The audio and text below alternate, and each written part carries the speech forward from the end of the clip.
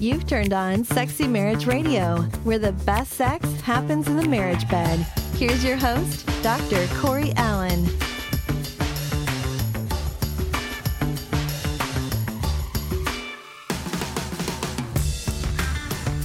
Well, there's times, when we're doing Sexy Marriage Radio, and I'm joined on Mondays with my wife, as always, Pam. Hey, everybody. And when we try to record our shows, especially in the summertime, after we've been doing a bunch of travel and a lot of different things going on with kids no longer in school for the time being, and just the juggling of work and life, and occasional times the sun and the moon and the stars all align, and our kids get invited to a sleepover at a neighbor's house, and we all of a sudden, unbeknownst to ourselves, we find we have an evening open.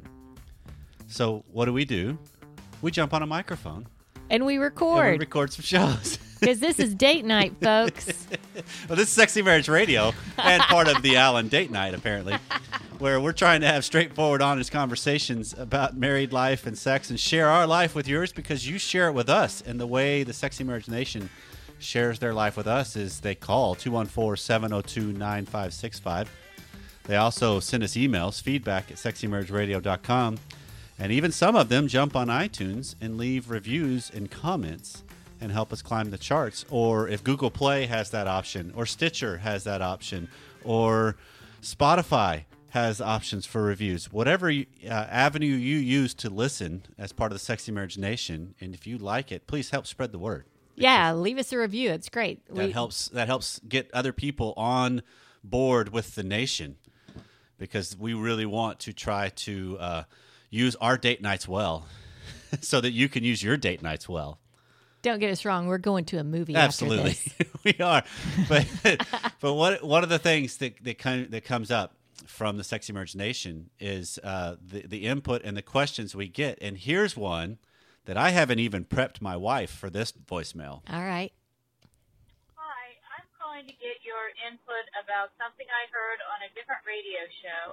I was listening to a Christian radio talk show, and a woman called in who was 17 years old who said that she had just bought a vibrator, and she wasn't sure if she should use it or send it back.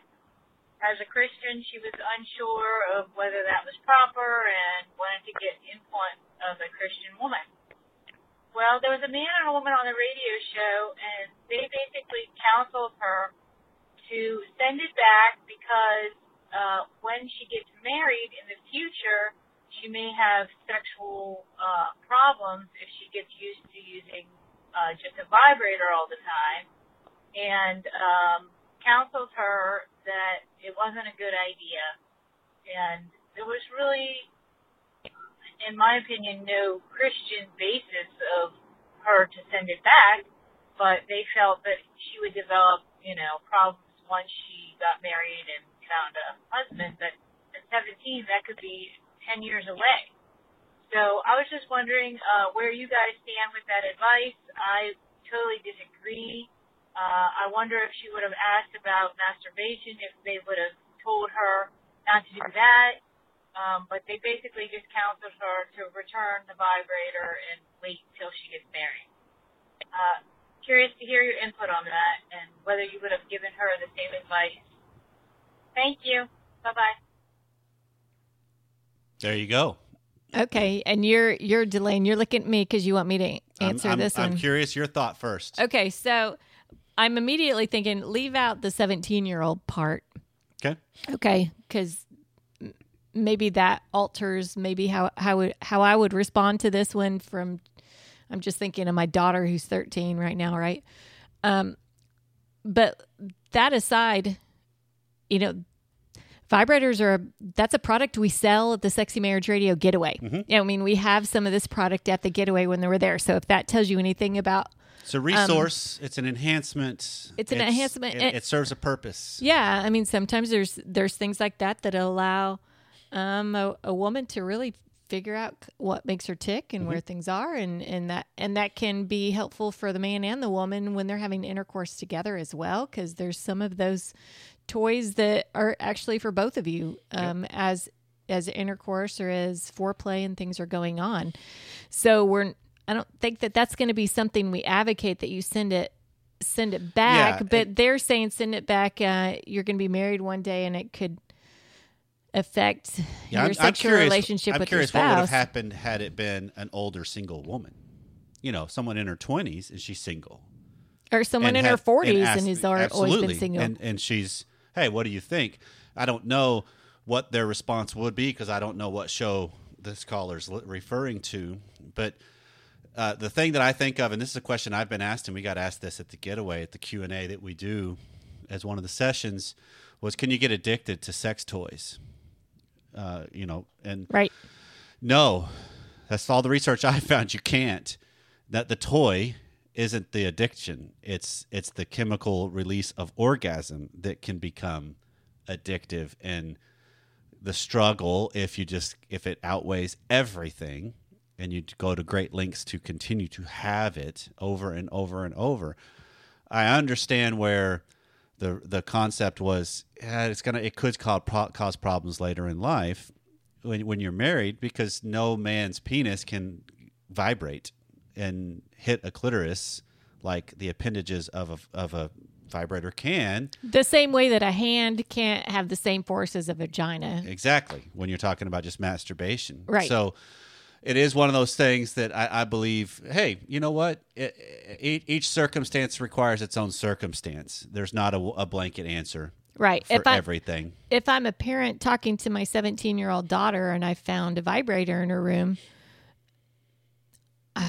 I can't say exactly what I would say to my daughter at this point. I'm not really sure, where is that? I want my kids to be in tune with their sexuality. I'm not sure that I would really want my daughter to have a vibrator, but that's just me. I don't really have any basis. It's not something I've thought about. Right. Right. But prior. It brings up kind of the way we're going into the topics today. I mean, the show is going to be a variety of topics to a degree that are some of the things we've ventured into at times when we're talking about some of the pornography and the fantasy and some of that stuff that is right there in the same quadrant, if you will, as the questions of a vibrator, a toy, masturbation, and then erotic fantasy literature. Yeah, because we've had some heading. Emails about that, a number of them recently. But I thought this would be an interesting way to kind of segue into the conversation with you, Pam, on, okay, what kind of counsel would you give? And I like that idea because I don't think we would be against it in the sense of, no, send that thing back. Mm-mm. Because the flip side of while a toy can do things a human appendage can't, a toy can't tell you it loves you and hug you and walk alongside you the rest of your life like a person can do. It cannot replace a person. Right. Because sex, if you think about it, we're talking about a small portion of our life and our bodies. We have a whole lot more of a relationship that is marriage, and as lovers and as friends and as playmates and managers of a household and all the different things you create. So it's, to me, the idea is keep it in context and keep it in perspective of what's the purpose, what's the meaning of it. And as long as it's one of those, hey, this is what it's doing now. It's allowing me to explore me. Okay, go. What's the problem? But just don't do it in secret in the sense of have somebody like you. She's obviously calling. I'm curious about this. I feel kind of wrong about this. So there's obviously something in the girl that initiated the call. Sure. Wondering, is this okay? Because biblically speaking, there's nothing in there that says thou shalt not have toys. They didn't have electricity either. So, anyway, segueing into another email that came, feedback@sexymarriageradio.com. This is from a woman that says, "Hi, I'm the low desire married woman in my early 30s, and I've been unable to orgasm and have struggled with arousal. I'm seeing a secular sex therapist, which has been helpful to increase my awareness and comfort in my own sexuality and confidence with my husband. My therapist has recommended masturbation as a way to learn about my own body and what I like. This has been a helpful tool, and I'm able to bring what I learn on my own into my sexual experience with my husband," which is a very common experience. Yeah. That I've come across, and even people in the academy have confirmed that, and then clients I've worked with have confirmed that. Mm-hmm. My therapist also encouraged me to explore fantasy using media, in parentheses, pornography and erotic literature, as a catalyst. I'm not comfortable with using porn, and I'm not sure how I feel about reading erotica.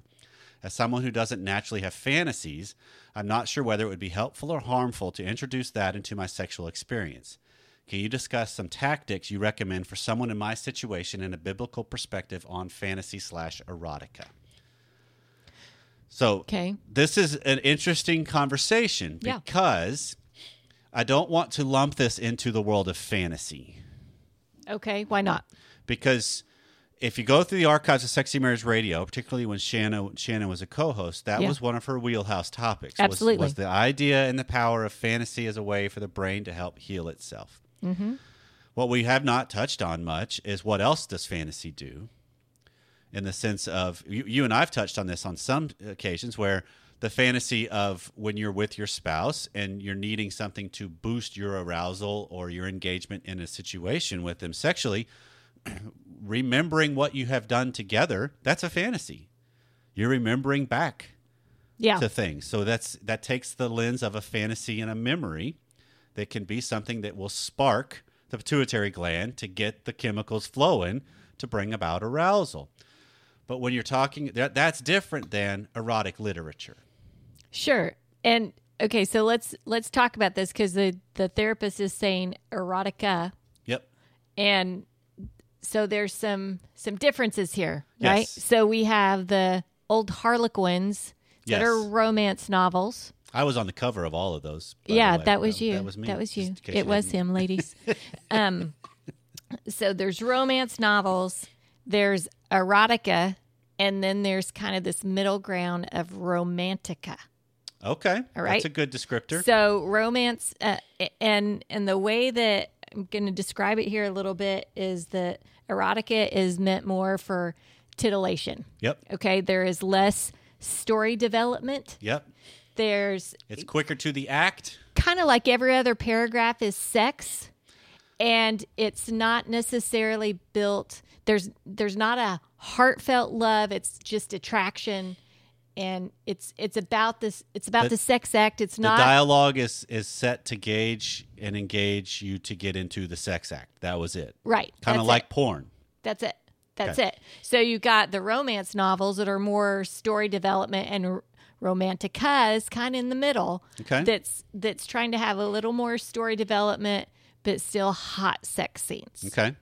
Right? Yeah. And maybe you like the characters a little more. You feel a little bit more Okay. love it. That's the intent behind it. And then I think there's the varying within those of how graphic is the writing and the description and the acts that are being described and portrayed. And that gets into the deeper level of the hardcore or the softer or all across the board. Sure. So the interesting thing is that is a way, for sure, by secular therapists, because I've got several that I have known and come across, that they are quick to use those as resources. Yeah. Erotic literature and even pornography. And we've always taken the stance as Sexy Marriage Radio and as the hosts that if it's something both of you are on board with, I'm not going to judge. I'm not going to say don't stay away forever. You know, I'll talk about there's pitfalls and there's struggles that can happen when you turn to pornography too often or literature like that too often. But if you're doing it together, okay. It doesn't line up with Pam and I's value of the way we want to do life. No, I think it's a slippery slope. But we're not going to be ones that say don't do it to an audience in the Sexy Marriage Nation just don't do it in secret outside of your spouse. That's the biggest roadblock to me. So the other thing is, how do you navigate the world of what turns you on? Certainly. Right? Yes. Because there's a difference between I'm reading a story that got me going, not knowing it was erotica or a literature that had a scene. Because if you think about it, there's some of the John Grisham's. No, it's not a John Grisham, but there's some of the different authors that do a lot of fiction that all of a sudden it's like, whoa, that was a pretty graphic sex scene. Yeah. That just came in there. And that wasn't the intent of the book. It was just woven in. Like sometimes you'd watch a movie that's like, whoa. Yeah, they had a gratuitous sex scene in the movie. They had some sex in there that either fit the story or it didn't. And this is where I start getting into the idea of, okay, what am I seeking? And what do I know I'm seeking? Because to me, there's a difference. Tell me if I'm off base as you're staring at me. Yeah. With this. Yeah, I'm seeing where you're going. That if I go watch a movie and all of a sudden there's a scene in there, it's like, wow, that was very arousing. Mm-hmm. But it was Mission Impossible, like we're getting ready to go see, and I didn't know that was going to be in there, and that's not the point of the movie, but it still kind of got the juices going. Mm-hmm. I don't see that as the same thing as I go see Basic Instinct when I know what that movie is about because of the way it was portrayed, and I know it's got graphic stuff in there, and that's the reason I'm going to it. Well, that's just like anything else. What's the intent behind what you're doing? And does your spouse know your intent behind it when you're going for it? Right. So certainly there's things that pop up and surprise us. Right. And is what it is. And we know next time, hey, if we're looking for something, I can go watch that random movie again. Yeah, true. But I want to at least say, because I know there's some people in Sexy Marriage Nation that would be, yeah, but if I had something that was outside of my spouse that got me going, that's a problem. And I'm like, no, I don't think so. Because there's things that arouse us in life. There are things that arouse us in life that we didn't even intend. We had no idea we were coming across it. I think that goes back to conversations that we've had about, are your eyes lingering on that? Right. Do I keep going back to whatever that was? And then what do you do with it? That's what matters to me. What do you do with it? But to go back to what she's looking for, she's wanting to know, discuss the tactics that you'd recommend for someone from a biblical perspective. Right. So it seems like she's struggling with pornography and erotica doesn't sound like line up with what her moral structure is. Yes. And so a solution for her, it sounds like she's looking for something that would get her more in line with her sexuality, like she's looking at with the therapist, but not potentially down the slippery slope that it seems to be for her there. Right. And one of the things I think of, I may be off track on where you want to go, I always come back to, because I love this thing, the private affair game. Yeah. That we have. And one of the things that has helped my mind get into the fantasy world is that there's a bunch of cards in that private affair game that have a small vignette. Yep. And they say, okay, here's 3 components. Here's 3 components. It's an open window, an unbuttoned shirt, and a telephone booth. And am I supposed to make this up on the air? Something random, right? Wait, no, you don't. And you've got to and you're there with your spouse, and you've got to make up some sort of romantic, seductive vignette. Involving the two of you. Involving the two of you. That's the difference. It That's always a huge involves difference. The two of you. Right. And so when we first started using that game, I was like, I can't make up these stories. This is ridiculous. I'm rushing to get dressed. The phone's ringing. Right. I jump in the phone booth to answer it, and I see you up in the window. Right. It's someone wanting a tax return done.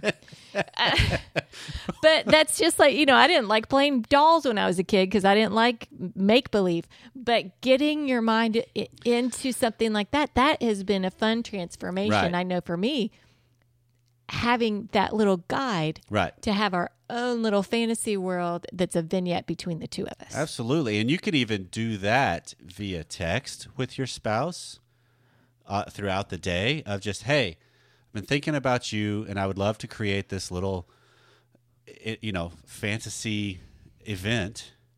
And here's some characteristics of it. Go. And then you kind of go back and forth. And that typically can be something that does get you charged and dabbling into the fantasy world. Yeah, it's a dabbling in it is it is really a start to it.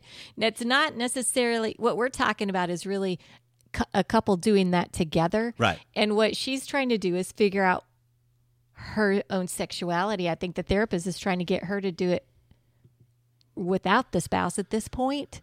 I don't know. I may be wrong on that. Yeah, I don't know. That's something that would be. I'm curious to know exactly what the goal is with the therapist. But using something as a catalyst, because what she's. I mean, I'm still of the belief that whether a person has a fantasy life or not, okay.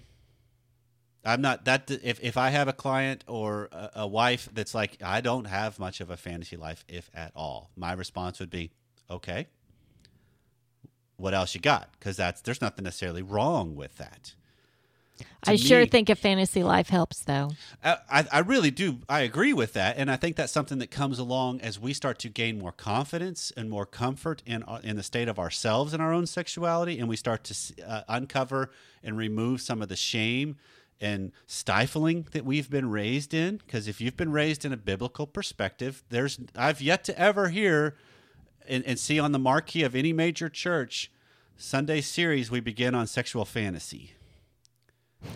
You know, I'm going there. I would turn the car around to go to that service, but it's one of those. It's to me what matters is, are you responsive to things? Are you capable of engaging in those things? Fantasy helps increase the speed of it, but if you're already still able to be responsive and more aware. Based on what she's describing, she is. Yeah. I think you can go into the world of fantasy, and you can even go into the world of romantic literature and maybe even erotica. Just don't do it without your husband knowing. Just kind of tell him. Because it could be he's going, yeah, I don't know. Because I've had clients that's the reason they've come to see me is their wife goes to fantasy novels far too frequently, and it really is a threat to themselves. They don't like it. They see it as the same thing as if he was using porn, and she's like, I'd prefer you not. Yeah, I see it the same way too. Right. And so to me, as far as a biblical perspective, what comes to my mind is there's still that element of, am I steering all parts of me towards things that are holy and healthy? I think that's what we're called to be as Christian members of the kingdom. Am I taking thoughts captive? And to me, that's where the beauty of marriage comes into play. That when I have something that's triggered, I have a way to take it captive by steering it towards my mate. Yeah. I don't have to just squash it because there's something wrong with that thought. No, not necessarily. So I think of tactics that for someone in this situation would be, how can you maybe bring this about in your relationship with your husband more overtly by having some of these fantasy conversations, some little role play conversations, which is the same kind of context. You're just not necessarily acting it out. It's just the conversation as if you were going to act it out. Mm-hmm. And that's venturing into the world of fantasy. That's venturing into the world of erotica. Okay. And so I think that that's something that can be incredibly beneficial, just like your confirmation and your experience has been, that has been a shift in your journey. Certainly it has, yeah. And that brings about more confidence, more comfort, and more enhancement of things. Because the only thing I've got is just kind of, we wrap this thing up, is when you get into the world, because there's even... I cannot remember. There used to be a website that was couples that would share stories, and they would get fairly graphic from what I understood. I had whoever it was that was running it reached out to me a couple times, and I just never went to go seek it. And they were sharing stories of themselves, so they were almost turning into voyeuristic. Oh, interesting. Right? Or exhibitionist. Okay, exhibitionist. Yeah. And that's that concept of, yeah, but now I'm bringing other people into my relationship. And that's the struggle I've got. That fantasy and erotica can create some things to get a spark going, but there's also that element of how long does that spark and whatever it was that created it hang around through your encounter of life.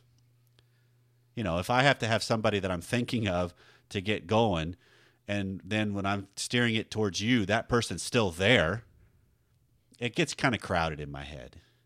It gets, and I'm not engaged then in the experience. Yeah, that's why it seems that it would be, and you can see how a spouse would not like it if when they know their spouse is maybe looking at porn or looking at or reading erotica, because we have no control over what's in the spouse's mind.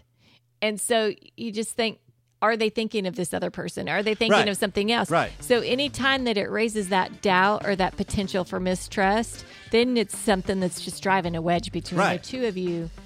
That starts to put a damper on the situation and the connection with each other, rather than you being really present and mindful throughout the encounter with each other. Yeah. You just, again, you got to live from what your moral structure and what your beliefs are. I have to go ahead and say this, just because this is, don't think of this if you're listening as part of Sexy Marriage Nation. This is not professional counsel that you're, as if you're working with me, take this to the bank. This is just our thoughts as leading a show. Right? So, well, sure, counsel. You're talking to people and finding out more details. Steering and stirring something up in you, and you want more, then reach out to me and let's talk about your situation, and then we can be more specific. Yeah, that's a good point. Well, this has been Sexy Marriage Radio, and so to the Sexy Marriage Nation, I have to say thanks for giving us a call and letting us know what's going on in your world, and emailing us and letting us know wherever you are, whatever you're doing. Thanks for taking a little bit of time out of your day to spend it with us, and we hope to see you again next time.